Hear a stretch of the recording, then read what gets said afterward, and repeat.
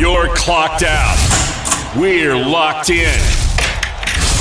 You're listening to Crunch Time with Miguez and Mesh here on The Game. 103.7 Lafayette and 104.1 Lake Charles, Southwest Louisiana's sports station. 103.7 Lafayette and 104.1 Lake Charles, Southwest Louisiana's sports station. Matt Miguez here. The Game hotline is 337-706-0111. And here in Acadiana, you can watch us on the simulcast, Stadium 32.3 and Channel 133 on LUS Fiber. Looking at college basketball, we're going to talk a lot of McNeese here in this first segment. We're also going to touch on the Louisiana Raging Cajuns and the Fighting Tigers of LSU. My producer and co-host is the one and only Mr. James Mesh. James, good afternoon. Happy Friday. How are you? Doing good, Matt. How about you? It's Friday. Yeah, it is. It is 2 hours away from my weekend, and I cannot wait. We are also joined in studio by the one and only, the legend, Mr. Jimmy G from LC, a.k.a. Jim Gazzolo. You just heard him for the last 2 hours guest hosting on the Jordy Holtberg Show. Jim, what's going on, sir? How are you? Not much. I cover McNeese, not much. So let's start there since you just ripped the Band-Aid right off. We'll start with the women's team, falling to Lamar last night by the final score of 79-48. This was the second 20-plus point defeat that the Cowgirls had against Lamar this season. Looking at the matchup last night, just where did it go wrong? Tip off? Well, sometimes that happens. We have McNeese women have a tendency to have one bad quarter and then try to make it up. They had one bad quarter in the second, and they couldn't make it up. That was about as bad. They had been playing better, so that was about a demoralizing performance, I thought. They had no energy whatsoever. That was surprising. They usually played with a lot of passion. They didn't. It was just flat. It was ugly. They were down early. They had no inside defense. They had no offensive rhythm. Missed 12 free throws. Shot 2 for 14 from the field, from beyond the arc. You're not going to win games that way. And they had their customary 17, 18 turnovers. Yeah, when you shoot 14% from downtown, that's not a good start for things. And then, like you mentioned, they got out-rebounded 42-24, turned the ball over 17 times. He's just adding those recipes together just doesn't. They have been able to overcome the last couple of weeks the turnovers. They're always around 18, 19 turnovers. But that's a lot of that's a 40 possession possibility. And you cannot, if you play a good team, and not all teams in the Southland are good teams, but when you play the better teams in the Southland Conference, you can't give up that many possessions and hope to win. And then looking at the men's side of things. Oh, must Jim, we? 8-game losing streak. They're now at 5-18 on the season. Yes. They had the game won last night. Well, that's a tradition. This is becoming a tradition now. And then they got outscored, what'd you say, 9-2? 9-2 in the final minute 6. Had an 11-point lead with 10 minutes to go. In the 8 games that they have lost in a row, which is the longest losing streak since 2017, in those games, they have led inside of 10 minutes 7 times. They have led inside of 5 minutes 4 times. And if I'm not mistaken, every game they have been within 4 points with 5 minutes left. Oh, man. And they're a baseball team without a closer. They cannot close games. So if you're the coaching staff, what's the message at that point? Because clearly the problem is that they're struggling to close games. The question I ask, because it always comes down to, if you watch the Southland Conference basketball, as I have for years, it comes down to a big guard at the rim, make a play, win a game. The kid from Nichols, Huffman, made 14 of the last 16 points for Nichols to win the game over McNeese. Black from Northwestern State made 12 points down the stretch. McNeese doesn't have that. They played a game the other day where they're within 2 points. 4 times down the court, they have a chance to take the lead, tie or take the lead. 4 different players brought the ball in. 4 different players had a turnover. There's no alpha male in the room that takes the game over. There's no true point guard, and that is what kills them down the stretch. And then, look ahead. Saturday, they're going to travel to do we Texas have to? A&M Commerce. And, you played them just a few short weeks ago, and that one went down to the wire, an 82-80 ball game. In overtime, and that's another game where they had opportunities to win. They had a 15-point lead in that game at home. This was the game that turned it off. They were 2-0 in the league. They got a huge crowd, 15-point lead at halftime, or a 15-point lead late in the first half, and they end up having to make a basket just to send it into overtime. They have never had the ability to stretch leads out. They get big leads, and teams can work themselves back in if they pressure them and just continue to make shots, because the McNeese will put a group of players on the floor at some point in time that cannot score points. They just don't have enough talent, perimeter-wise especially. They don't have an inside game. They're playing center with a 6'3.5", 6'4.5" center, Christian Shoemate. He's their best player, but he found out again last night with a minute left. Looking at you brought up Christian Shoemate, and there's no doubt that he is the best player for the Cowboys. Looking at the final 8 games, Jim, 4 of them are at home. You've got UNO twice down that stretch. You've got Southeastern twice down that stretch. What has to happen, in your opinion, in these final 8 games for you to feel somewhat good about the future of this basketball program? Not And I'm being serious. There's nothing they can do. They have to make the tournament for this year. You cannot host this tournament for the first year and not be in it. So they have to beat New Orleans, because that is their only way right now I see to getting both above New Orleans and Lamar. They have to win 4 of these games, I think, including sweeping New Orleans, and that would get them in the tournament at least. Moving forward, though, they have to recruit better. They have to figure that out, and they have to get a point guard. They had a kid coming from Southern Miss who hasn't played this year because he's been injured. He was supposed to be the point guard.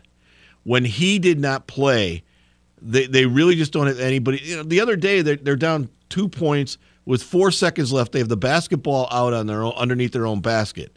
You think, hey, are they going to go for a 3 or are they going to try to tie it up? They can't inbound the ball.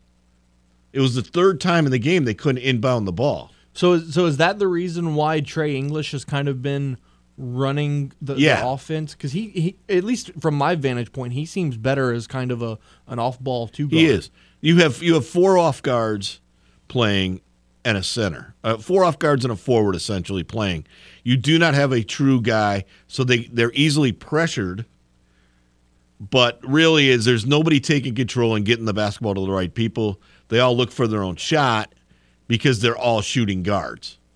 And then, going back to the women for a little bit longer, last night was a struggle, but Lynn Kennedy has done some good things this season to give a sense that they are competing in the Southland Conference this year. Yeah, you have a feel that they're in the right direction. Yep.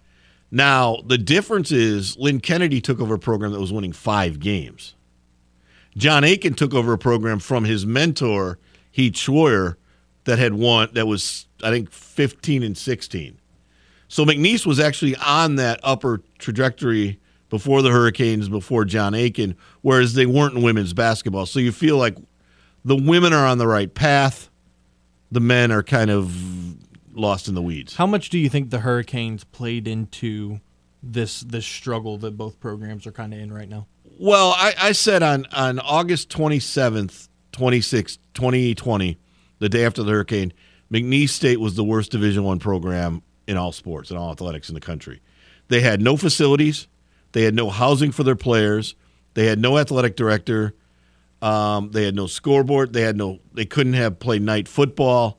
But the real thing was getting kids to see, I'm going to spend the next 4 years of my college life, my prime youth, in a place that was desolate.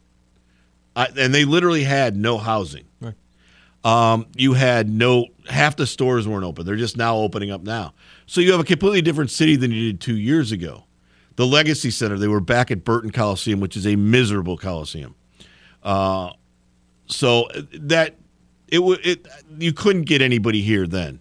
Now, though, you back in the Legacy Center, you have the biggest crowds You still, even during the hurricane times and playing noon football games, they outdrew the rest of the Southland Conference. So you have a fan base that is willing to watch. They just got to get the right pieces in place.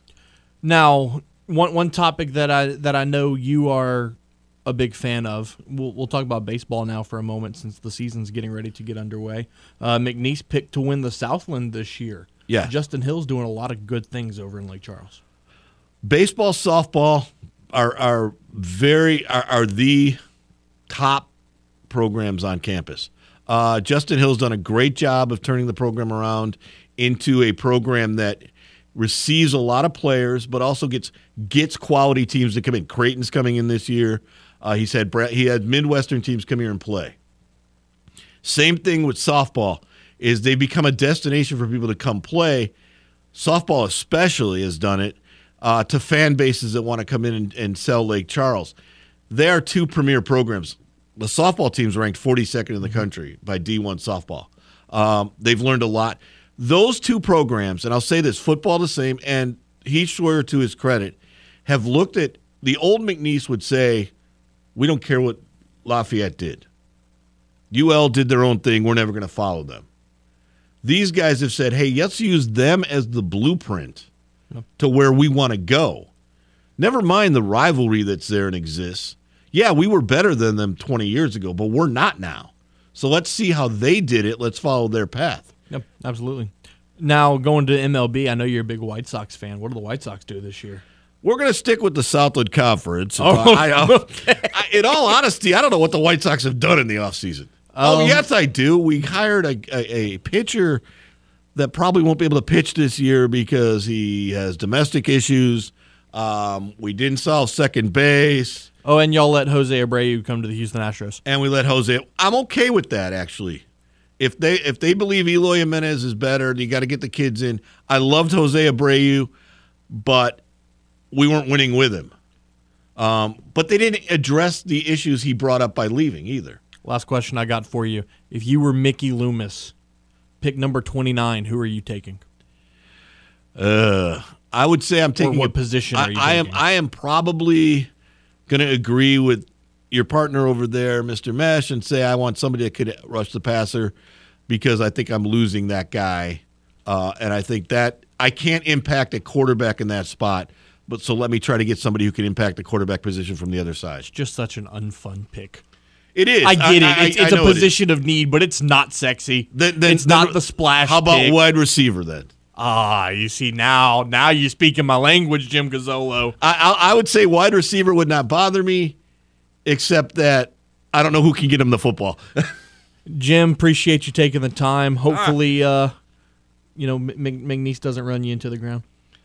Softball is a week away. Baseball's 2 weeks away. We'll be fine. Go Cowboys. All right, we'll take a timeout here on Crunch Time. When we return, we'll get to the top stories, and we do a deep dive at 4:30 into LSU baseball with our guy Ben Upton right here on The Game.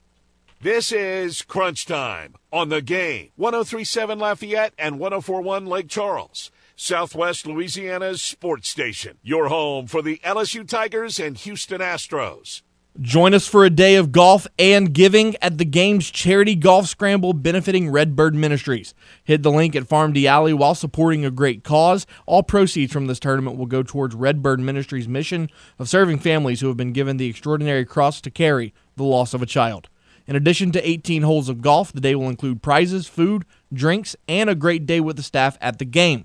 So gather your friends and colleagues for a fun day on the course while making a difference in the lives of those in need. Get your foursome together and register now at 1037thegame.com, and together we can make a difference. Got something to say to Miguez and Mesh? Hell yeah!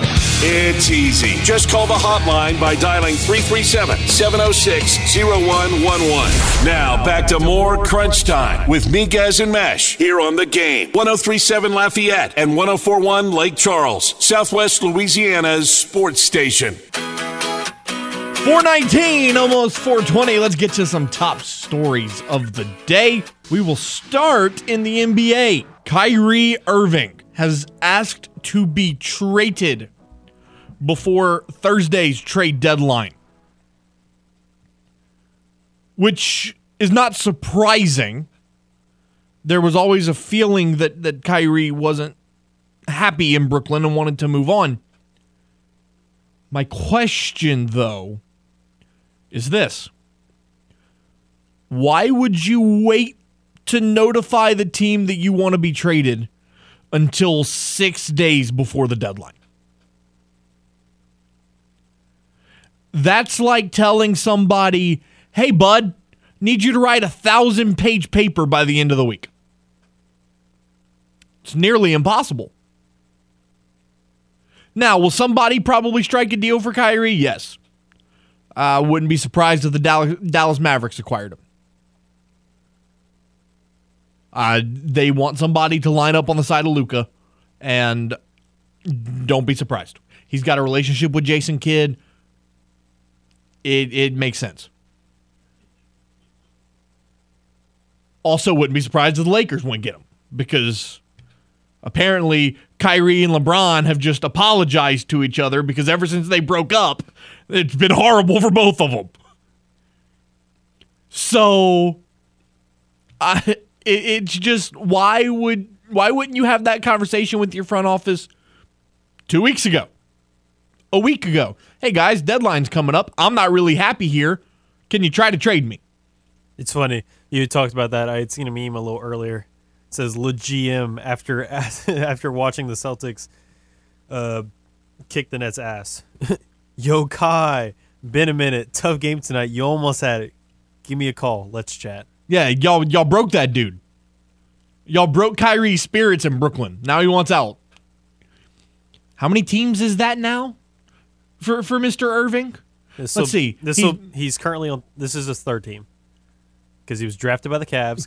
Got traded to the Celtics. Then Nets. Went to the Nets. And so the team that he gets traded to will be his fourth. Correct. Yikes. It's like James Harden. Dude's just bouncing around from team to team. Harden's on his fourth. Correct. Oof, that's not a good look. LeBron's on his fourth. Yeah. And he's made 5 trips. Technically not. LeBron's technically on his third. He went to Cleveland twice. Yeah, I guess you could say LeBron's technically on his third team, which is okay. It was 2 different eras of Cavs basketball. That's very true.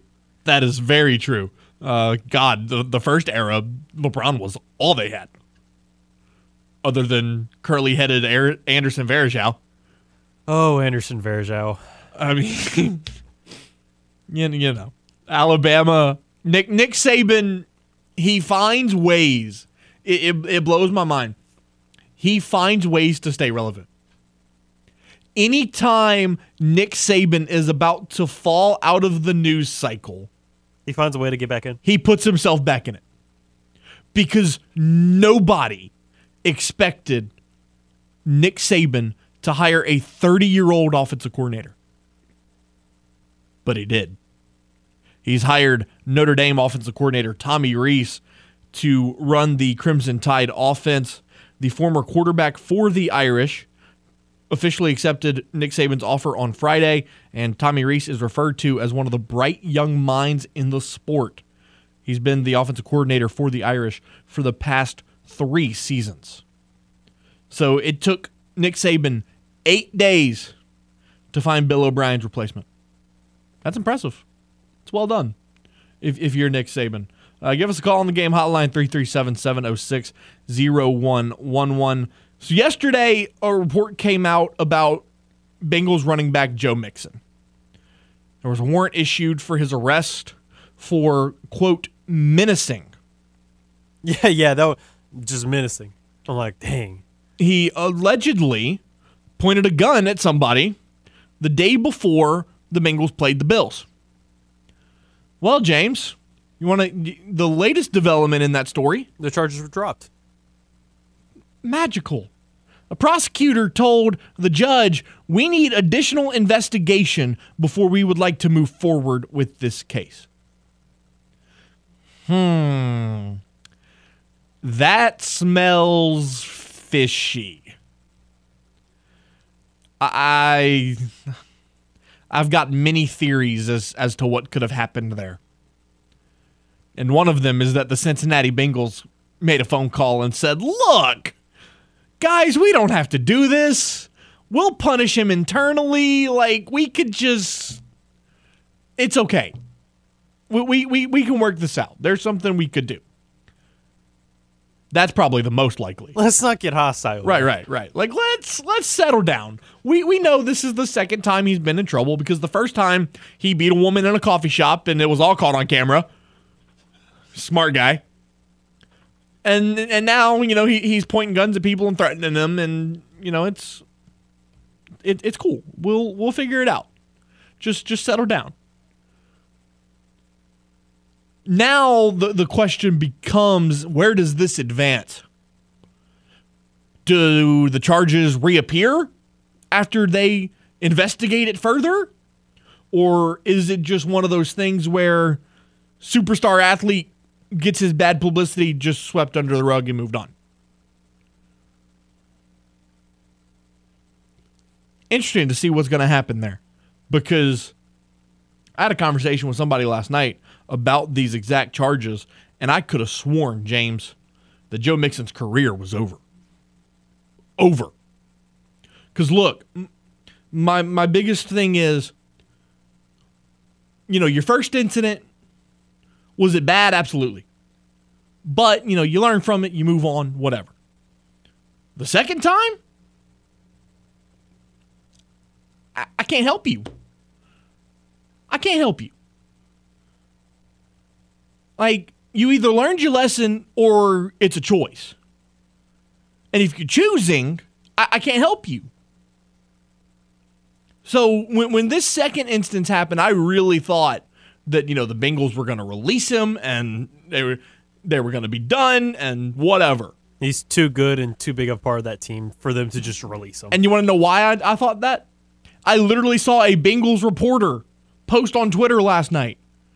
The Bengals would save this much money against the cap if they released Mixon before this date.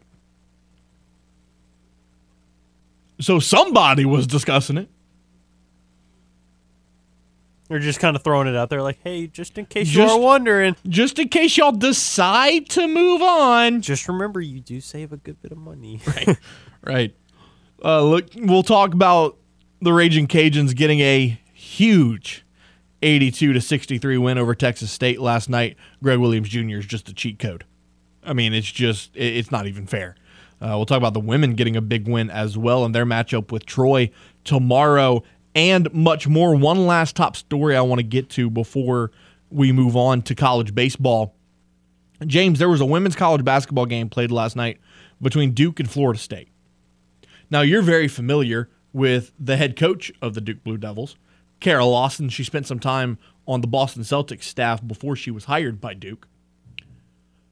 So, the final score, Duke ended up losing 70-57 to the Seminoles. And in the first half, Duke shot 7 for 34 from the field. Not good. But the entire first half, according to Lawson, her players were complaining that the ball didn't feel right. That the ball felt heavy. Interesting. Upon further investigation, they played the first half with a men's ball. Now look, some people might say, oh, that's not a big deal. No, it is. It's a huge deal. It's a huge deal. That ball is 1 inch bigger.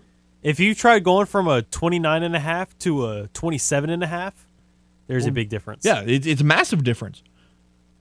That completely changed the arc and the trajectory of the ball. It's a 1 inch bigger circumference and 2 ounces heavier. Now, 2 ounces heavier doesn't sound like a lot, but when you're pushing it to put it in a basket, when you're launching it that's with your a arms lot in your body, it's you can a feel lot. It. And it completely throws off your rhythm, and it completely throws off the way you dribble and everything else. That is a bad look for the ACC to not catch what happened. And Kara Lawson was not very happy following the loss. I have a quote here. It says, "This would have never happened in a men's game. It just simply wouldn't have happened. This is embarrassing for our sport." To have a game that at the end of the season could be the difference between a title, my players don't deserve that, and neither do their players. It's a complete failure by everyone involved.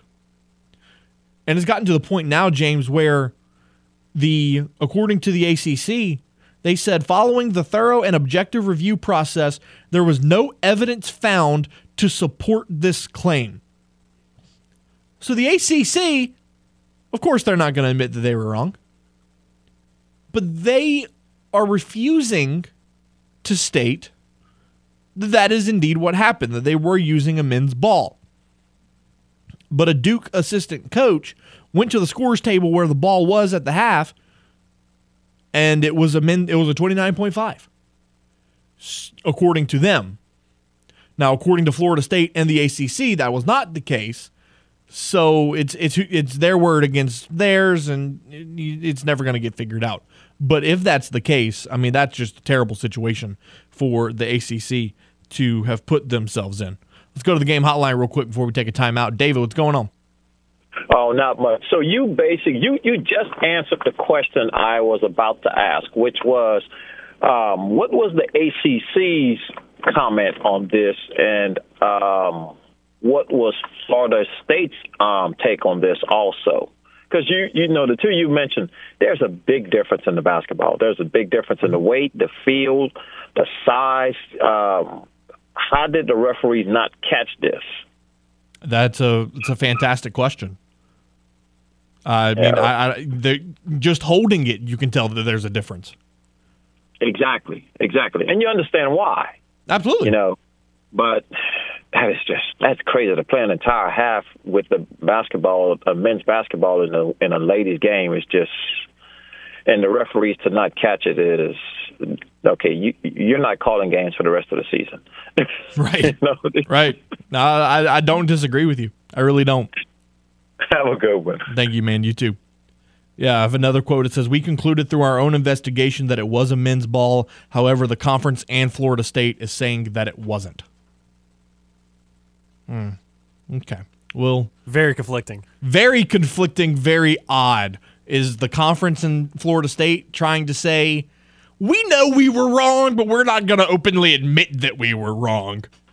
That's what that feels like. Ben Upton joins us next to dive deep into LSU baseball right here on The Game. You're listening to The Game. 103.7 Lafayette and 104.1 Lake Charles. Slings it far side. Stingley steps inside the receiver and picks it off. Southwest Louisiana's sports station. A shot to left field. Going back on it's Gordon. He'll look up. It's a goner. Your home for the LSU Tigers and Houston Astros. Your Friday fun show. One guest down, 3 guests to go. God, the weekend is just right there, James. I got to have crawfish at some point this weekend. It's going to have to happen. Hit us up on the game hotline, 337-706-0111. Let's talk LSU baseball now, the unanimous preseason number 1. Tons of talent. Dylan Crews going to be the top pick in the MLB draft, more than likely. And also probably the best freshman season anyone has ever seen, now joining the Tigers at third base. Ben Upton, host of 11.7, joins us here on the game hotline. Ben, happy Friday to you, sir. How are you? Hey, happy Friday, guys. I'm doing well. It's 2 weeks left. Oh, it can't come fast enough, man. It's just I drove by UL Stadium the other day, and they were having batting practice, and man, just the sound of a metal bat hitting the ball. It's so good. Oh, it's the best sound. I mean, between that and then just the ball popping in a glove. Oh yeah, everybody's on the line they're playing catch. Those are my 2 favorite sounds. Plus, we forget that the metal cleats on the concrete. Something about that sound I love. Yeah, metal cleats on concrete is a good sound. It just means that you're trying to get to the field and baseball's coming and it's good. So let's look at this Tigers team. Crazy high expectations with the unanimous number 1. You've got a lot of guys back from last year on the pitching mound. You look at Ty Floyd and Blake Money and Sam Dutton, just as a few guys coming back from last year. Trey Morgan, Cade Beloso, Gavin Dugas, Dylan Crews, obviously Jordan Thompson, Braden Schobert. And then you brought in big names like Thatcher Hurd, Tommy White, Christian Little. Everywhere you look, Ben, this team is stacked up and down for 2023. Yeah, and I think I said this maybe on your show last week. This is the best team on paper that we've ever seen, at least in like the super regional era. I mean, you take a team that won 40 games last year, and then you add some pieces that are like all-American caliber. This could be a 50, 52, maybe even 55 win team this year after in the Omaha, which is incredible. Now, I will say, if there is one thing that LSU needs to look out for is like they have no bye weeks and during the conference play. I mean, this conference from top to bottom is very, very good, and they're not going to have anybody that shows up or that they play on a weekend that they can just sleepwalk through. Like, they still have to be prepared to play every week. Let's look at each position group and kind of break it down a little bit. Now, this is the potential starting rotation. This is what a lot of people believe that it will be. Paul Skeens will be your Friday night guy. Thatcher Hurd, Ty Floyd, Grant Taylor, and then Christian Little rounding it out.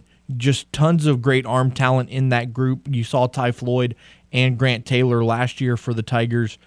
Thatcher Hurd comes in. Paul Skeens comes in. You bring in Christian Little from Vanderbilt. For a 5-pitcher rotation, I haven't seen one better than this in a while. Yeah, you have to go back to like those early 2000 Rice Owls teams where they had 3 of the top 5 picks overall. I'll tell you this. I think Christian Little, he's got a lot of potential to be the Sunday guy or maybe even the Saturday guy. And he's a guy that came into college at Vanderbilt with tons of upside, tons of potential. And he's shown signs of it. It's just the consistency that he's been lacking in his college career. But I like him a lot. Now, I think it's a foregone conclusion that Paul Skeens is going to be your Friday guy each and every weekend. His stuff is off the charts. It's hard to replicate what he does. And on top of that, he's probably going to be hitting in the middle of the order too. So I don't know. I mean, out of the 5-man rotation, number 1 for me is set with Skeens, and then 2 through 5 I think can kind of mix and match a little bit, depending on who's throwing the ball the best. So, it's interesting. You brought up Paul Skeens being kind of the two-way guy for this team. When was the last time you saw a two-way guy in college at a program like LSU? It's been a while. It has been a while. Now, like A.J. Reed did it for Kentucky. I mean, he was a Golden Spikes winner, I think in 2016 or 2017. Same thing with Brendan McKay from Louisville back in 2019. Now, they were both just left-handed pitchers that, they weren't huge strikeout. I mean, I guess they struck out a lot of hitters, but they didn't have as much pro potential on the mound as Skeens does. But they were both just big left-handed hitters that hit for power. So it's rare. Maybe once every 2 years you'll see a guy at a Power 5 school that's this dominant from both sides. And, I mean, I'm excited for him this year. I think it's his Golden Spikes to lose, to be honest. And then looking at relief pitchers, Blake Money was a starter for the Tigers last year, started off red hot, and then just kind of fell off, battled some injuries. So now he's back in a role where Jay Johnson feels like he can strive as a relief pitcher with Sam Dutton, Bryce Collins, Riley Cooper, Garrett Edwards. What are your thoughts on the bullpen for the Tigers? Yeah, the bullpen just comes down to, like, can they get the big outs in the big games? Because there's going to be a lot of games that LSU plays this year where it's going to be, 6, 7, 8-run lead. Starter goes 6, and then you got to fill out the last 3 innings. But you know this just as well as I do. When it comes down to May and June, there's going to be a lot of tight games, 1-run games, 2-run games. That you have to have 2 or 3 guys that you can really rely upon out of the bullpen to get outs in big situations. So for me, like the regular season, it's going to be more of a tryout for the postseason for LSU. I would like to see each one of them, be used in the 9th inning. Just to get that feeling of getting the last out of the game. But, yeah, right now I don't think there's any, set jobs out there. Everybody's going to have to earn them throughout the regular season. And looking at the infield, I feel like most of the infield jobs are kind of set for LSU. Trey Morgan probably going to be your first base guy. Gavin Dugas seems like the guy for second base. Tommy White's going to play third. And then if you go with Jordan Thompson from last year, Gavin Guidry's a good option as well, but Thompson's, he played all last season at that spot, so he's got the experience. I think the infield's set here, Ben. Yeah, out of the 4 infield positions, those 5 are going to play the majority of the innings. Now, I'm curious to see how Tommy White holds up at third base. I know he's looked pretty decent over there, at least from the reports I've read. But there comes a difference between playing the hot corner, in inter squads or taking in and out versus, live in-game action where every throw matters. Balls are hit a little bit harder. It's a tough position to play in college. And, I think he's definitely talented enough to do it, but, he didn't play a single inning over there last year. So they might, move him around, maybe hide him in the outfield, first base, DH. They have to have his bat in order, but we'll see how third base plays out for him. Chatting with Ben Upton of 11.7 here on Crunch Time. The 2 spots on the field that feel like they have the most depth are catcher and the outfield. You look at the outfield, Dylan Cruz, Josh Stevenson, 2 superstars there. Gavin Dugas can play out there as well if you need him to. And then in right field, you have Josh Pearson and Braden Jobert. Just a loaded outfield group for Jay Johnson this year. Jay Johnson has the easiest but the hardest job in the country this year, just because, one, he's got to keep everybody happy. With the transfer portal and everything, you got to get that depth playing time and, let them know that, when they're called upon, they got to be ready and for future teams as well. But having all that depth is amazing. At the end of the day, though, you got to make sure that you keep that depth for years moving forward. So it's kind of a blessing and a curse at the same time, but I don't think he would trade out of the position that he's currently in. And then lastly, looking at catchers, Alex Milazzo and Hayden Travinski both split time at that position last year. And then you bring in Jarrett Jones and Brady Neal, 2 of the top freshman prospects in the country from a year ago. So again, just another spot like you just mentioned where he's got the easiest yet hardest job trying to get all of these guys some valuable playing time. Yeah. I don't know how he's going to do it. As far as there comes a point in the season where you actually have to set your lineup. Obviously, in the beginning of the year, you can move pieces around, but maybe the week before conference play starts, you got to get your lineup of the guys that you want to move forward with for the rest of the year. Of course, injuries happen, and that's why the depth is very important. If you took a mid-major team, someone like a Louisiana or a Southern Miss, and you took off, their starting catcher, they might be in a lot more they might have a lot more problems because they don't have the depth that LSU has. So, there comes a point where you got to just tell the guys be ready to come off the bench, but these are our starters, and who knows what happens the rest of the year. A guy struggles, a guy might fill in and earn a spot, but it's that team, the LSU Tigers, are going to be one of the best teams we've seen in a very, very long time. Cade Beloso is a guy that's interesting for me coming into 2023. He missed all of last season with an injury, but you go back to 2021, he had such a big year, was on one of the all-regional teams. He was the primary DH for the Tigers, and sometimes he was even the starting first baseman back in 2019 and 2020. Hit .226 with 3 homers in 2021. And again, like I mentioned, missing the whole year last year with an injury. He looks like a guy, Ben, that could really fill the DH spot for the Tigers with a powerful bat. Yeah, I love his swing. You look at it, we've been a big fan of him on our podcast since 2019 when we got started. He just looks like someone that's the most confident guy in the batter's box across the nation. He has the look in his eye, and nobody's got the stuff to beat him. And his swing is so pretty. So, yeah, I think if there's a right-handed pitcher on the mound, he's your DH for sure. We'll have to see how he hits against lefties. I know he's hit them pretty well in the past, but with all the depth, it doesn't hurt to start a right-hander at DH and maybe have Beloso come in off the bench in a pinch hitter role towards the end of the game. But, yeah, he's going to definitely do damage this year for LSU. Ben Upton of 11.7 joining us here on Crunch Time. Ben, appreciate you as always. Let's do it again next week, my friend. Let's do it. Appreciate it. Have a good one. And there he goes, Ben Upton, host of 11.7. Next week, we'll get his thoughts on the Louisiana Ragin' Cajuns and the McNeese Cowboys, because college baseball first pitch is in 14 days. It's right around the corner. We'll wrap up hour number 1 right after this. This is Crunch Time on the Game. 103.7 Lafayette and 104.1 Lake Charles, Southwest Louisiana's sports station. Your home for the LSU Tigers and Houston Astros. The Game is throwing you something far better than some cheap plastic beads. That's right, score a $500 Visa gift card. Just download the Game's mobile app, open the app, and click on the Mardi Gras Moolah tab, and you'll be on your way to winning a $500 Visa gift card. It's the Game's Mardi Gras Moolah sweepstakes. Download the app, win money, and it's just that simple. And it's all from the Game, Southwest Louisiana's sports station. Tune in every weekday at 8:15 a.m. and 3:15 p.m. for the LSU Sports Update, presented by Tibbs Trailers here on the Game. 103.7 Lafayette and 104.1 Lake Charles, Southwest Louisiana's sports station. All right, Matt. Let's talk about those Pelicans. Oh, do we have to? I feel like we can at least talk about it for a couple minutes. Oh, God. Losing now 10 in a row.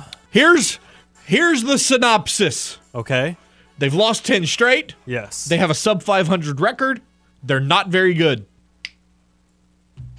Those are all very true statements. I mean, they have not played well. We'll dive deeper, but like I saw a tweet last night that it hurt me as a Pelicans fan. Uh-huh. But the more I thought about it, I was like, you know what? This guy's right. Everybody's talking about it hurts, but you're right. Everybody's talking about, when Zion comes back, it'll all be better. Will it? Are you sure? Will it? His exact words were... B.I. still hasn't gotten out of his funk. Well, B.I. had 26 last night. That's pretty solid. But, like, overall as a team... No, for sure, You fell bar as far behind as 32. And he said, everybody's waiting for Zion to come back. Not even Zion Williamson could save this team. He might be right. What does Zion instantly provide to this team? Sure, they shot 50% from the field last night. That's great. But there continues to be so much inconsistency. And one of my biggest inconsistencies that I just don't like is with Willie Green. I have praised Willie Green his entire time as the head coach of the Pelicans. But he's got this thing where he will play a guy one night. That's a good night. Never sees the floor the next night. Why? Willie Hernangomez didn't play at all last night. Devontae Graham didn't play at all last night. Jackson Hayes didn't play at all last night. Garrett Temple I kind of get, but yeah, dude's ancient. Why? Why not use who you have? I'm wondering if it's not because maybe they're just not playing him because they're not going to be in the rotation soon.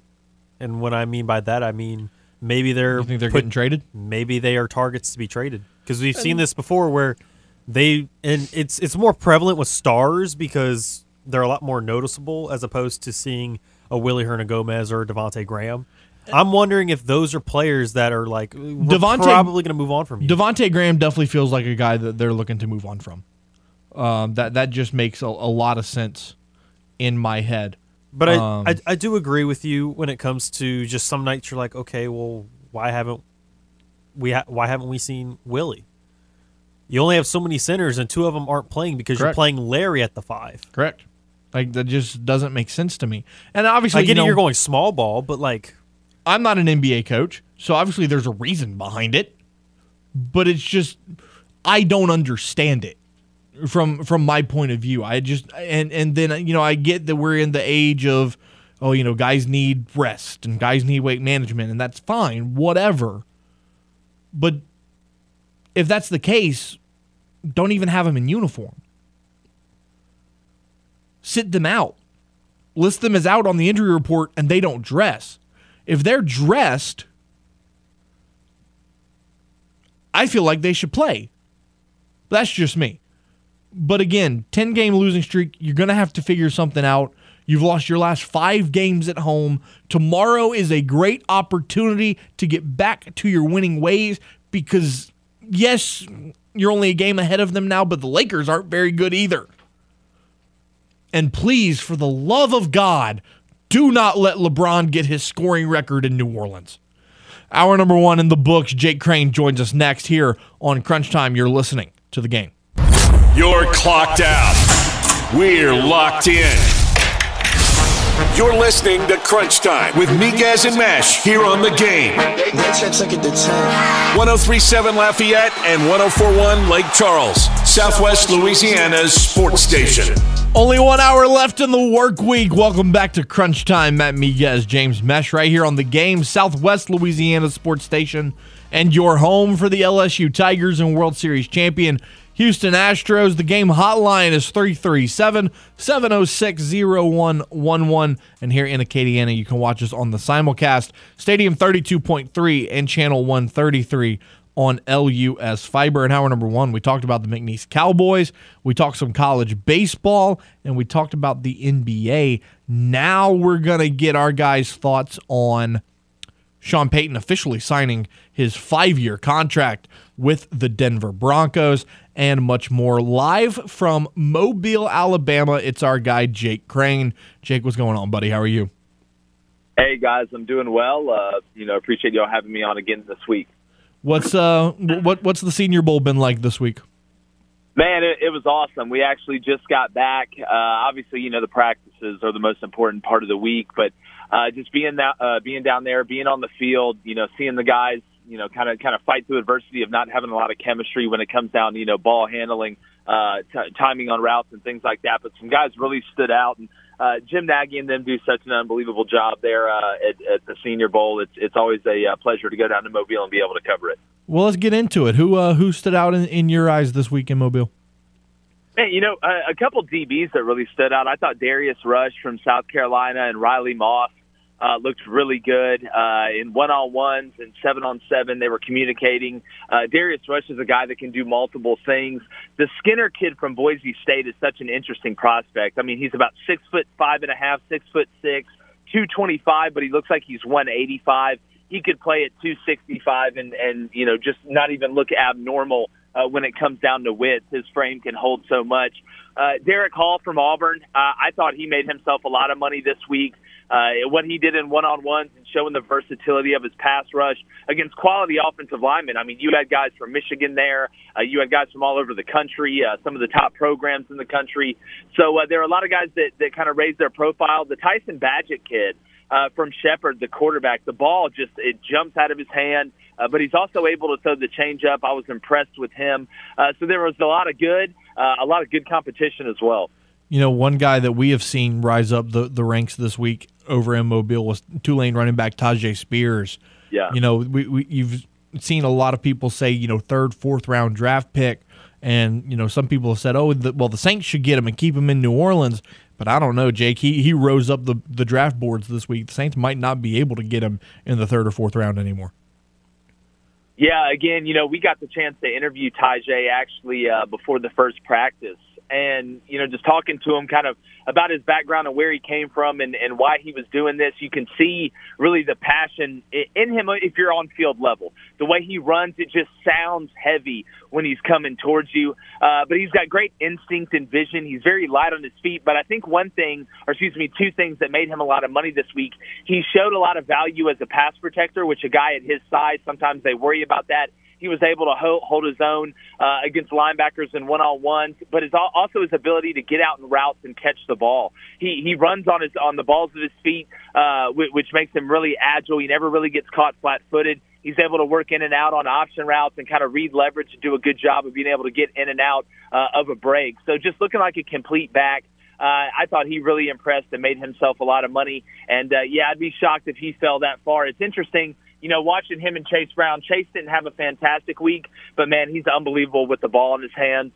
He knows how to get north and south, but he's really, really nice lateral. And at the end of the day, he's a guy that may have dropped a few passes, but did look pretty decent in pass pro. So, again, there were some pretty good backs there this weekend. What were your thoughts? What were your thoughts on the Pro Bowl games last night with dodgeball and things like that? I mean, why? Look, if Tyler Huntley's making the Pro Bowl, I don't it's hard for me to take it serious. I feel like we should treat it now like the All-American, announcement. You just congrats, you're a Pro Bowler. Here's your plaque and whatever incentive you have money-wise, and that's it. I think at the end of the day, it's just become kind of a joke, in my opinion. So I'm kind of over it. Yeah, I think the flag football idea is good, but you brought up the Tyler Huntley thing. The fact that a guy that threw 2 touchdown passes is in a Pro Bowl is just ridiculous. Yeah, how does he get in over Taylor Heineke? How does somebody look me in the eyes and explain that one to me? Or just about any other quarterback in the AFC that did anything this season. Yeah. I mean, 2 touchdowns is not Pro Bowl worthy. Is what it is.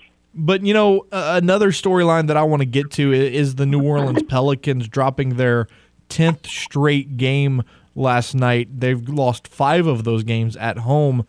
Jake, is it time to worry about the Pelicans? Because just a month ago, they were tied for the top spot in the West.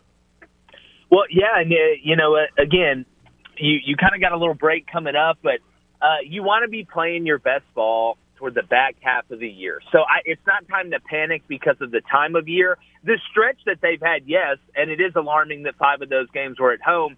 Especially with the way the Pelicans had been playing at home before that, they don't really seem to be in rhythm. They're not playing complementary basketball. It seems like one night the offense will finally figure it out, but the defense isn't there, and another night the offense, or the defense will have a really good game, the offense isn't there. So it just seems like they can't put it all together, but there is time, and it's going to be a logjam over on that side of the conference. Before we get away from the NBA, Kyrie Irving asking to be traded today. Where do you think he ends up before the deadline on Thursday? Man, I don't know. The Nets. It's like it's days of our lives over there. I mean, it's just an absolute soap opera. I mean, at what point? I'm kind of over it with Kyrie and Kevin Durant too. I mean, Kyrie's just going to be his 33rd team. He's a hell of a player, but it seems like in certain situations he struggles to play team ball with everybody else. It doesn't ever work out well, like with Kevin Durant. And then you put 2 toxic people on the same roster, and let's add in Ben Simmons. Because we know he's just 100% legit. Like, he's going to be a great locker room guy. You might as well just add Kyler Murray and call it a day. But, no, who knows right now? There's a contender that can really use him out there. It'll be interesting to see where he falls. Chatting with Jake Crane, the Raiders now looking to move on from Derek Carr, letting him talk to other teams. Looking at the New Orleans Saints, Jake, you had Andy Dalton this season. Obviously, you could probably re-sign him if you chose to. Is Derek Carr an upgrade? Over Andy Dalton? Yeah. Yeah, but, it's kind of like trading in a Pinto for a Prius. It got better, but did it really? But here's the good news. Look around the division. Tom Brady's out at the Bucs. The Thank Panthers God. are kind of in flux. We'll see. The Falcons don't exactly inspire confidence right now in what they have, the way it ended up falling out with Marcus Mariota. I don't think Desmond Ritter's going to be a big-time answer there. And Kyle Pitts has struggled to really kind of cement himself in the league. So if you're going to make a move like that, and Michael Thomas comes back, and, I know I'm just living in fantasy land, but is able to figure it out. You have some nice young pieces there at wide receiver with Olave, who's shown you he has the ability to do it. The defense still has some pieces. So, Alvin Kamara would take a little bit of pressure off him, I think. The passing game would be better. Maybe enough to win the division, but not enough to win the Super Bowl. What are your thoughts as an Auburn guy on Alabama hiring Tommy Rees today? Well, it's like I said on the show. Being an offensive coordinator for Nick Saban is kind of unique because of, it's Nick Saban, and he has a system. He wants you to run your offense in certain parameters and a certain identity, and that doesn't have anything to do with play calling. I think Alabama got away from the run too quick this year in a lot of games and ended up just one-dimensional. And, if you can be one-dimensional and win as many games as they do, that's what happens when you have that type of talent. But, no, I think they're going to get back to running the ball a lot. Tommy Rees is a guy that's obviously going to do whatever Saban wants him to do if you look at where he is in his career and his age. So, it's like I said, I'm not going to question Nick Saban when it comes to hiring coordinators. There's some guys that have just earned the right for me not to question it. It's like I don't walk into one of Emeril's restaurants and be like, man, let me see the ingredients. I don't know. I don't trust it. He's earned the right for me to believe what goes in there is the right mix. So regardless if it's an NFL guy, if it's a college guy, if it's a young guy, if it's an old guy, if it's a blind guy, if it's a deaf guy, I trust Nick Saban to make the right hire. And lastly, Todd Grantham getting hired by the Saints earlier today. What are your thoughts on that move, and could he be the defensive coordinator for the Saints this year? Surprise, it's a blitz. I mean, congrats. Wow. What I got to tip my hat to the guy. I mean, you put yourself in a position that I didn't think you would be in after the way it went down at Florida, and maybe the NFL is a better fit for him. I don't know. Some guys it is. He's obviously cut his teeth in college. But again, we saw Dennis Allen walking around this week at the Senior Bowl. I just don't know if he's the guy. I just don't know if he's the guy that's going to be able to do it, regardless, of some pieces here or there. Oh, I've been saying that, Jake. I don't think he's the right guy. But we'll see what happens. Jake Crane, host of Crane and Company, joining us here on Crunch Time. Jake, what you guys got lined up next week? Man, it's a big week. We're getting ready to live stream the Super Bowl as well. Got some great guests coming up. You need to check us out, CRAIN and Company on YouTube, or go to the Daily Wire. Talking all NFL, college football, college basketball, everything under the sun. And now we got the live call-ins, man. That's been a fun feature that we started doing on Monday, Wednesday, and Friday. So we're live in the morning from 6:30 to 8 a.m. Central, 7:30 to 9 a.m. Eastern. Come check us out. Jake Crane, appreciate you always, bud. We'll do it again next week. Hey, same here. Appreciate y'all. And there he goes, Jake Crane, the host of Crane and Company. A little later on here in hour number 2, we're going to talk more college basketball. We're going to preview the Louisiana Raging Cajuns hosting Troy tomorrow for women's basketball, hosting Marshall for men's basketball. The Cajun Chicken's going to be in the building. And can LSU find a way to shock the college basketball world and beat Alabama at home? Maybe. Possibly. There's a reason you play, right? Because if you just decided games on paper, it'd be a lot less fun. There's a reason why you step in between the lines and play the game. Speaking of college basketball, we've talked a lot the last couple of days about the Cajuns' win streak in men's basketball. Little factoid for you before we take a timeout. James, Bob Marlin's team hasn't lost in 2023. Their last loss came on New Year's Eve. Yeah. And that was also LSU's last win. Oh. You see, you just did that. I mean, you just went there. Two streaks started on as soon as we hit 2023. Cajuns have been on a win streak. LSU's been on the losing streak. Why did you have to do that? Just had to relate. This guy, James Mesh. December 28th, 2022 was their last one. Yikes. So the Cajuns are undefeated in 2023, and the Tigers are winless. Defeated in 2023. Defeated. Oh, God, that's tough. They need a win so badly. Hey, if you do it against Alabama, you'll look really good. Can be like, what's going on? I don't understand. We're in the Matrix, bro. Is this February madness? Yes, it is. We'll take February freak show. I don't know. We'll take a timeout. We'll take a timeout, and when we return, we'll bring you audio from Cajuns basketball last night. Kim Mulkey and her team surviving a near upset in overtime last night, and James had to play guess the athlete with an NHL player today. We'll do all that next. This is Crunch Time on the Game. 103.7 Lafayette and 104.1 Lake Charles. Southwest Louisiana's sports station. Your home for the LSU Tigers and Houston Astros. If you need help taking your lady out for Valentine's Day, the help you need can be found inside the Game Clubhouse at 1037thegame.com or 1041thegame.com. Join our rewards club to have the opportunity to score excellent prizes like a $150 gift certificate to Mr. Lester Steakhouse at Cypress Bayou Casino Resort, $50 to Richard Seafood Patio in Abbeville, $40 to Misfits Dine and Drink in Broussard, and $25 to Mabel's Kitchen at Cypress Bayou Casino Resort. You can only score these great prizes, however, to help with Valentine's Day by joining the Game Clubhouse. How do you do it? 1037thegame.com or 1041thegame.com. It's free. It's simple. Go sign up today. A recent survey discovered that game listeners prefer our station over watching a mandated webinar at work. Well, thank you, everyone, for coming to this exciting meeting today to discuss... Take that, productivity in the workplace. This is The Game. 1037 Lafayette and 1041 Lake Charles, Southwest Louisiana's sports station. So, James had 20 questions to figure out the NHL player that I was thinking of. And it only took him 14. I'm very impressed, actually. You got it right. If you want to see how it went down, it's all on our social media channels. Go check it out. YouTube, TikTok, Facebook, Instagram, Twitter, all of them. If you're not following those, go do so. Subscribe to our YouTube channel. Posting great original content there constantly. And just... you get to see us all the time. How do you lose? So head to 1037thegame.com, 1041thegame.com. Find our social media channels. Like, subscribe, follow, share, all the good stuff. We definitely want to bring you the best content in Southwest Louisiana. But,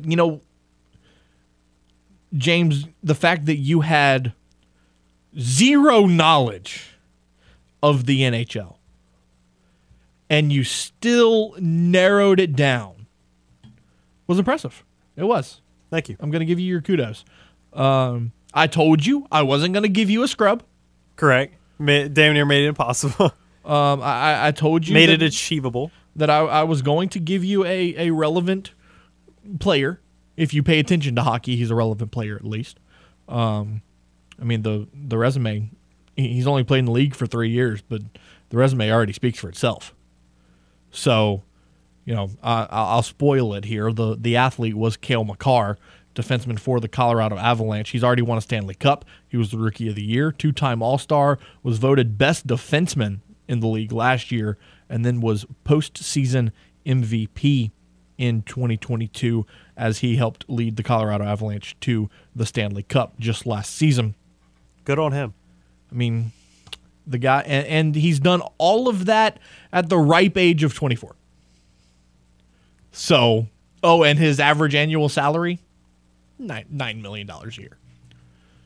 Must be nice to know how to skate and shoot a frozen biscuit. Now there were a couple of blunders by each of us in that video, so to make it a little more entertaining, we ended up having a couple blunders. We'll keep those a secret though, because that's just funny. It's just good. Mine was really funny, but then also yours. It was like, really? It threw me for a loop. Yeah, I think I could have got it done faster, but then you threw me off. I threw you off. And it was it's not like it was intentional. It was unintentional. It was unintentional. I was like, I could have worded it better, but it was like I thought it was a given what I was trying to ask. This guy. So, like I said, if you want to check that out, it's up on our social media channels. You can go check it out. The Game Hotline 337-706-0111. And once again, here in Acadiana, you can watch us on the simulcast by going to Stadium 32.3 or Channel 133 if you have LUS Fiber. The men's basketball team for Louisiana winning their 9th straight game last night, 82-63 over Texas State. Greg Williams Jr. getting his 4th consecutive game with 20 or more points. He also joined the 1,000 career points club last night, 539 of those points coming in a Louisiana uniform. Following the win, Bob Marlin, Greg Williams Jr., and famous folks met with the media. Bob Marlin gave his thoughts on the win over Texas State. But this was a team effort. We knew we'd get a struggle, or fight, I should say, for these guys, and it wasn't going to be easy. It was going to be a struggle. We talked about it again at halftime. We were disappointed. We let a 12-point halftime lead go down, and I think they outscored us maybe 10-2 to end the half. And second half, we came out, got on them quick, made some shots. Greg had a big dunk for us on the break, and things started to go our way. I thought our defense was good in the second half. They're a really tough, tenacious rebounding team. They're going to get some, but they whipped us on the glass tonight. And that's something we've got to work on. We also missed a few free throws that we planned to make. So we got to get better there. I thought we shot the three really good. I think we missed our last four, so we were at 70%. And Kentrell's one at the end of the half we felt like was going to go. It didn't, but we hit some big ones. Joe hit a couple of big ones again, gave us a big boost. And we're just excited to get the win and head upstairs in a minute and start focusing on Marshall. And also talked about his shooting guard from Lafayette, Greg Williams Jr., and hitting that illustrious milestone of 1,000 career points.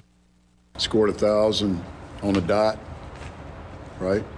Was it on the dot? Needed 23. Yeah, I told Coach Murphy early in the game, Greg hit his first two, and I leaned over and I said, you have ordered a 1,000-point ball for Greg, right? Because he's going to get it this weekend. I didn't know he'd get it tonight, but got it hit the nail on the head. But he's been super. His leadership, we're fortunate to have him, and I think he's really having fun. Greg Williams also spent some time talking about his own thoughts of joining the 1,000-point club. I think it's a good thing to celebrate, just being a part of that club, if you will. But, I think I'm more focused on winning a championship. So I think that's the real goal ahead. The Cajuns had a goal going into the 2022-2023 season to be unbeaten at home. And so far, they are. They have stayed undefeated inside the Cajun Dome. Not many teams have been able to protect their home floor as well as the Cajuns have so far this year. Bob Marlin talked about how important it is for this team to protect home court. Yeah, no, we need our crowd, absolutely. We need our fans to come out and be loud and cheer the guys' feet off that. I mean, they can tell, and it's been fun. I think anybody that comes to the game enjoys it. It's entertaining. Jay was just talking about the Marshall game and the way they like to play is the way we like to play, and they're talented and got size, and Saturday night could be really entertaining. Going to the Louisiana Raging Cajuns women's game now, they got the win over ULM just last night in a close contest that went wire to wire. The Cajuns winning 66-58 in that one. Wild statistic in this game when you look at the box score. ULM went 2 of 6 from downtown. The Cajuns went 1 of 8. Only 3 3-pointers were made in the entire contest. The Cajuns needing only 1 3-pointer to help them get the job done. 4-player scoring in double figures, led by the 15 points from Alicia Blanton, 5 of 7 from the field. Following the win, head coach Gary Broadhead talked about the team's turnaround in the second half. Got a lot more aggressive. I think we quit shooting the three and stuff. I think that's one of the things that we got to realize is when you need to shoot them and when not, and just get better at it. But I thought down the stretch, especially the fourth quarter, for us to be able to score and get to the line and shoot 80% from the line is pretty good for us. So I think that's the way to finish.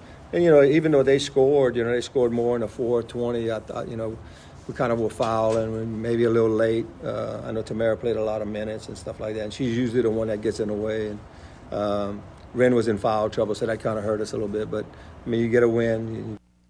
After scoring only 20 points in the first half, they rebounded for 46 in the second half to once again secure that win 66-58. They will host a powerhouse in Sunbelt basketball in the Troy Trojans tomorrow at 2 o'clock inside the Cajun Dome. Kim Mulkey's LSU Tigers going to overtime last night before taking down Georgia 82-77 in a game that the Tigers never really could get a hold of. At halftime, they led 30-29. They were outscored 26-20 in the third quarter, had to put it away to tie the game in the fourth, outscoring them 16-11 before outscoring Georgia 16-11 yet again in the extra period. Angel Reese finishing with 23 points, and a huge three-pointer from Alexis Morris was just enough for the team to seal the deal. Angel Reese was asked on her thoughts about getting 11 offensive rebounds in the contest. Yeah, I was just doing whatever I could. I don't think it was enough because I only had 3 defensive boards. So Coach told me I needed to get more defensive boards. I know offensive boards, I can get those. But, I mean, we didn't shoot well tonight, so I'll just try to get as many rebounds as I could get to get second chance opportunities. That was big. Because if you look at their offensive rebound numbers, 26. 26 offensive boards. Yeah, that kept them in the game. That, and if you look at how many times they went to the charity stripe, 45 attempts, made 28 of them. Yeah. That's how they stayed in that game because they, like Angela just said, they did not shoot well. They didn't. They struggled all night long. I looked at Alexis Morris' scoring line while I was covering the Cajun men, and she was 1 for 9. I was like, what? Since when has Alexis Morris had that poor of an offensive night? But, you look at the season now, 22-0, still one of the top teams in college basketball. Kim Mulkey and Angel Reese were both asked, what has worked for you guys so far this year? They're talented players. They allow me to coach them. They allow me to say things to them that might make other players just shrivel and go, oh, God, that's terrible. They understand things I say to them personally through motivating them that the average fan or person wouldn't understand. I have their back, and they're going to make mistakes. But if they know a coach has their back and is just trying to get the best out of them, those kind of teams excel. Now, she may have a different answer, but, all of them just allow me to coach them. Yeah, I think within the 22 games, I mean, everyone has found a role within the team, and I think we allow the coaches to coach us, and they allow us to play. We're just ballers, we're just hoopers, and I feel like we just come together as one at the right time. I mean, like she said, we can critique each other in a way where many others can't do. I mean, I've never been able to talk to teammates where they don't catch feelings or take it personal. So I think that's what makes us different from a lot of teams, and I think that's why we've gotten so far together. I mean, this is a gritty win, but I think we've done it together. Ballers and hoopers. That's all there is to it, man. 22-0. They host Texas A&M tomorrow. We'll take a timeout here. Russ Livingood of the Thundercast podcast joins us here on the Game Hotline. We're going to preview a monumental Sunbelt matchup, the top two candidates for Sunbelt Conference Player of the Year in Louisiana's Jordan Brown and Marshall's Tavion Kinsey going at it in the Cajun Dome. We'll talk about it all next. They could debate who should win the MVP, but they'd rather argue who has the best hair in sports talk radio. We just wash the hair. I work on my hair a long time, and you hit it. It hits my hair. Now back to more of the stylish Crunch Time with Miguez and Mash here on The Game. 103.7 Lafayette and 104.1 Lake Charles, Southwest Louisiana's sports station. There's nothing better than in February and March when there's about 8 college basketball games left on your schedule and games really start to matter even more than they already did. And when you get a matchup like this where it's a 19-5 Marshall Thundering Herd and a 19-4 Louisiana Raging Cajuns, there's just so much at stake here inside the Cajun Dome tomorrow night. Tavion Kinsey going up against Jordan Brown. Russ Livingood of the Thundercast podcast joining us here on the Game Hotline to preview this colossal matchup. Russ, what's going on, man? How are you? Doing well. Thank you for having me back on the show. So, talk about Marshall's season thus far, 19-5, 8-3 in the Sun Belt. You slipped up to ULM 86-82, but Keith Richard's group up in Monroe has really had a strong season, at least in conference play. What's been kind of your take on the season so far for the Herd? A couple of games that we may have should have won that we lost. We were in just about every game. We have had a couple of issues with rebounding, has cost us some games, or foul trouble putting our rebounders on the bench have cost us. But overall, great season and great turnaround from last year. And the Herd have been led by Tavion Kinsey so far this season, averaging 21 points and almost 6 assists per game, shooting 54% from the field on his own. Talk about what his play has meant for this group to be, 18th in the country in scoring.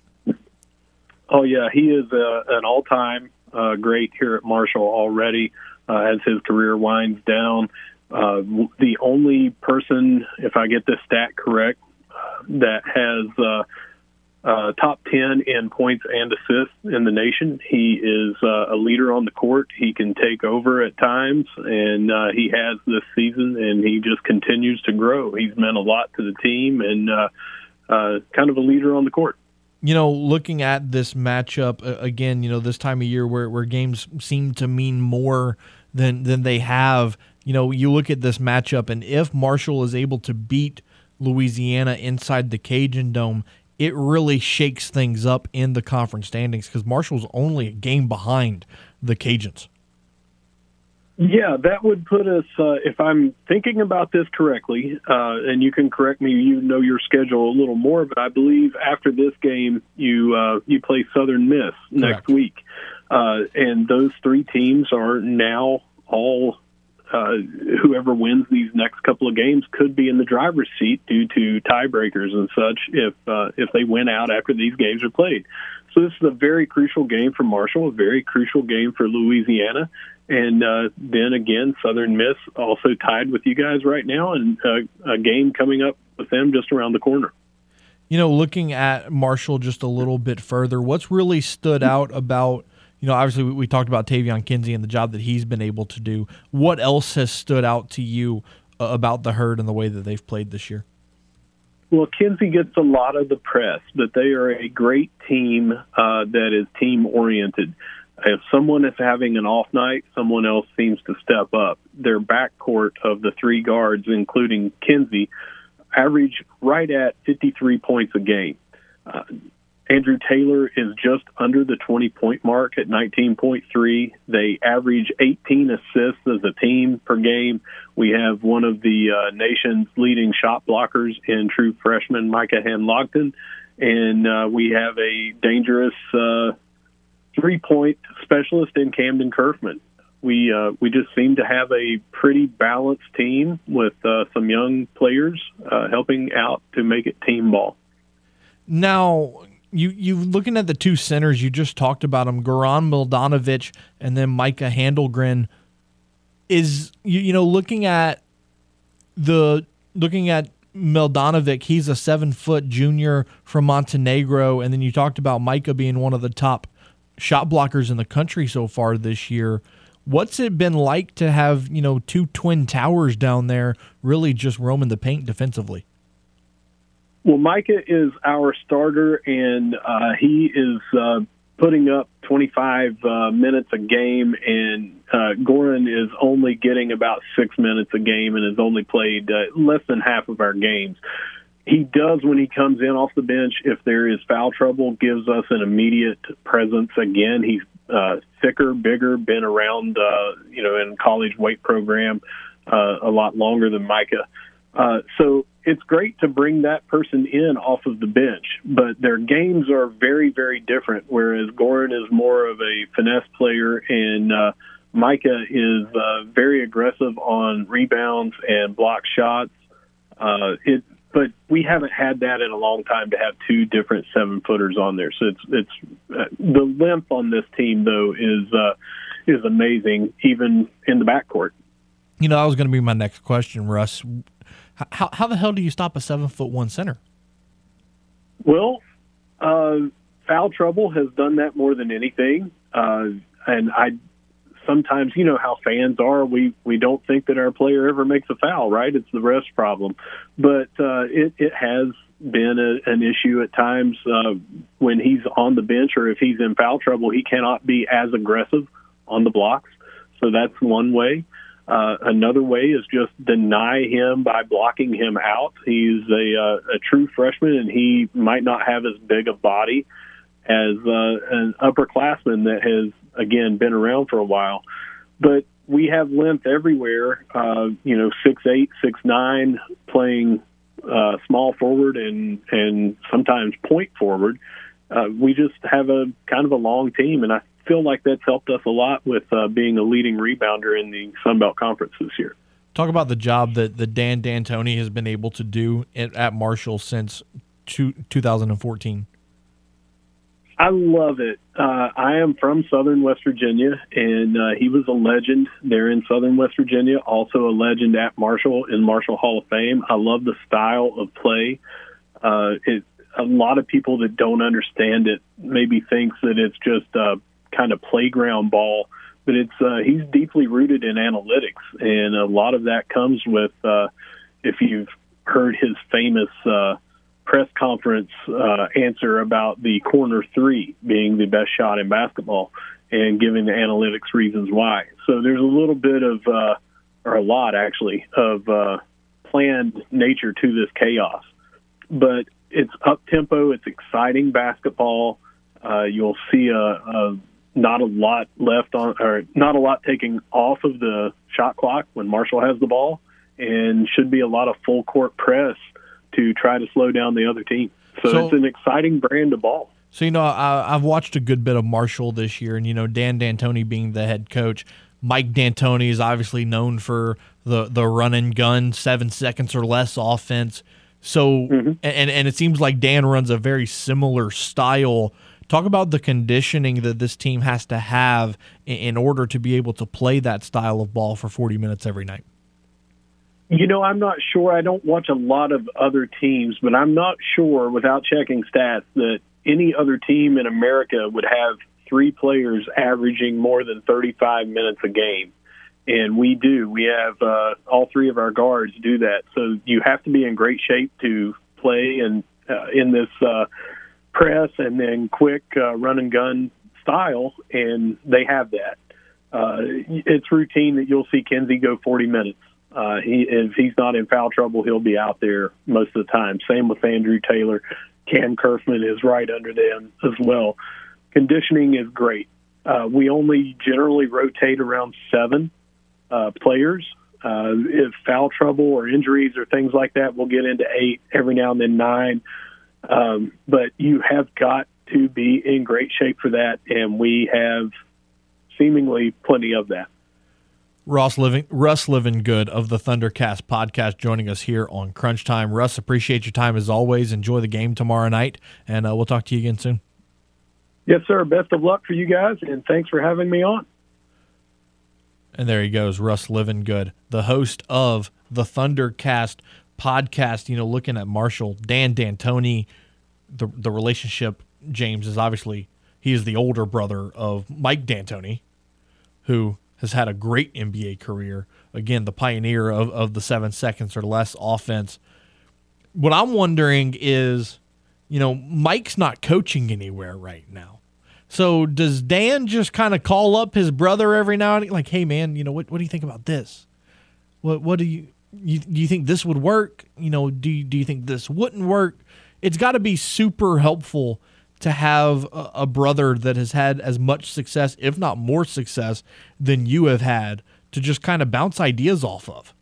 Oh, yeah. When you got 2 brothers that are working in the same pretty much field, yep, always being able to bounce ideas off of each other. And then vice versa. I'm sure Mike calls him every now and again like, hey, what do you think about this? Do you think this would work?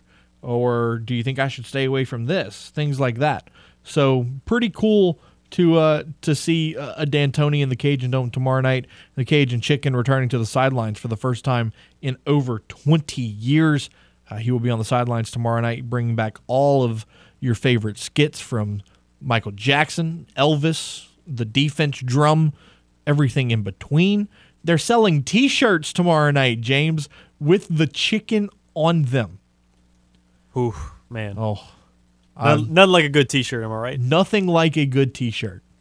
A free T-shirt is better, but if you got to swipe the card, it's for a good cause. I'm all for it. We will take one final timeout. When we return, we'll give you the things to watch this weekend, from the Pro Bowl to some NASCAR. Rubbing is racing, baby. We'll talk about it all next. This is Crunch Time on the Game. 103.7 Lafayette and 104.1 Lake Charles, Southwest Louisiana's sports station. Your home for the LSU Tigers and Houston Astros. It's another 2-for-1 deal from AcadianaDeals.com. Today, score a $50 voucher to the Golf Connection for only $25. $50 for half the price. And I have heard from a little birdie.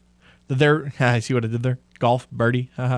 There's less than 25 of these vouchers remaining, so you have to get your hands on it right now by visiting acadianadeals.com to score $50 to the Golf Connection for only $25. From the Louisiana Raging Cajuns to the latest with the New Orleans Saints and Pelicans, Miguez and Mesh cover it all. I'm not worried. I think it's something that I can get under control. Now back to more Crunch Time with Miguez and Mesh here on The Game. 103.7 Lafayette and 104.1 Lake Charles, Southwest Louisiana's sports station. All right, things to watch this weekend. James, will start tonight. The NHL All-Star Game Skills Competition. Fastest skater, hardest shot, best breakaway. They're going to play some outdoor games, which I don't know what that entails, but it's going to be fun. We're playing street hockey? The hardest shot, I think the record still stands like 109 miles an hour. Holy moly. Could you imagine? I don't care how much padding a goalie wears. Could you imagine a frozen piece of rubber coming at you at 109 miles an hour? Yikes. That'd be scary. Oh, man. Nuh-uh. And there's a reason I'm not a goalie.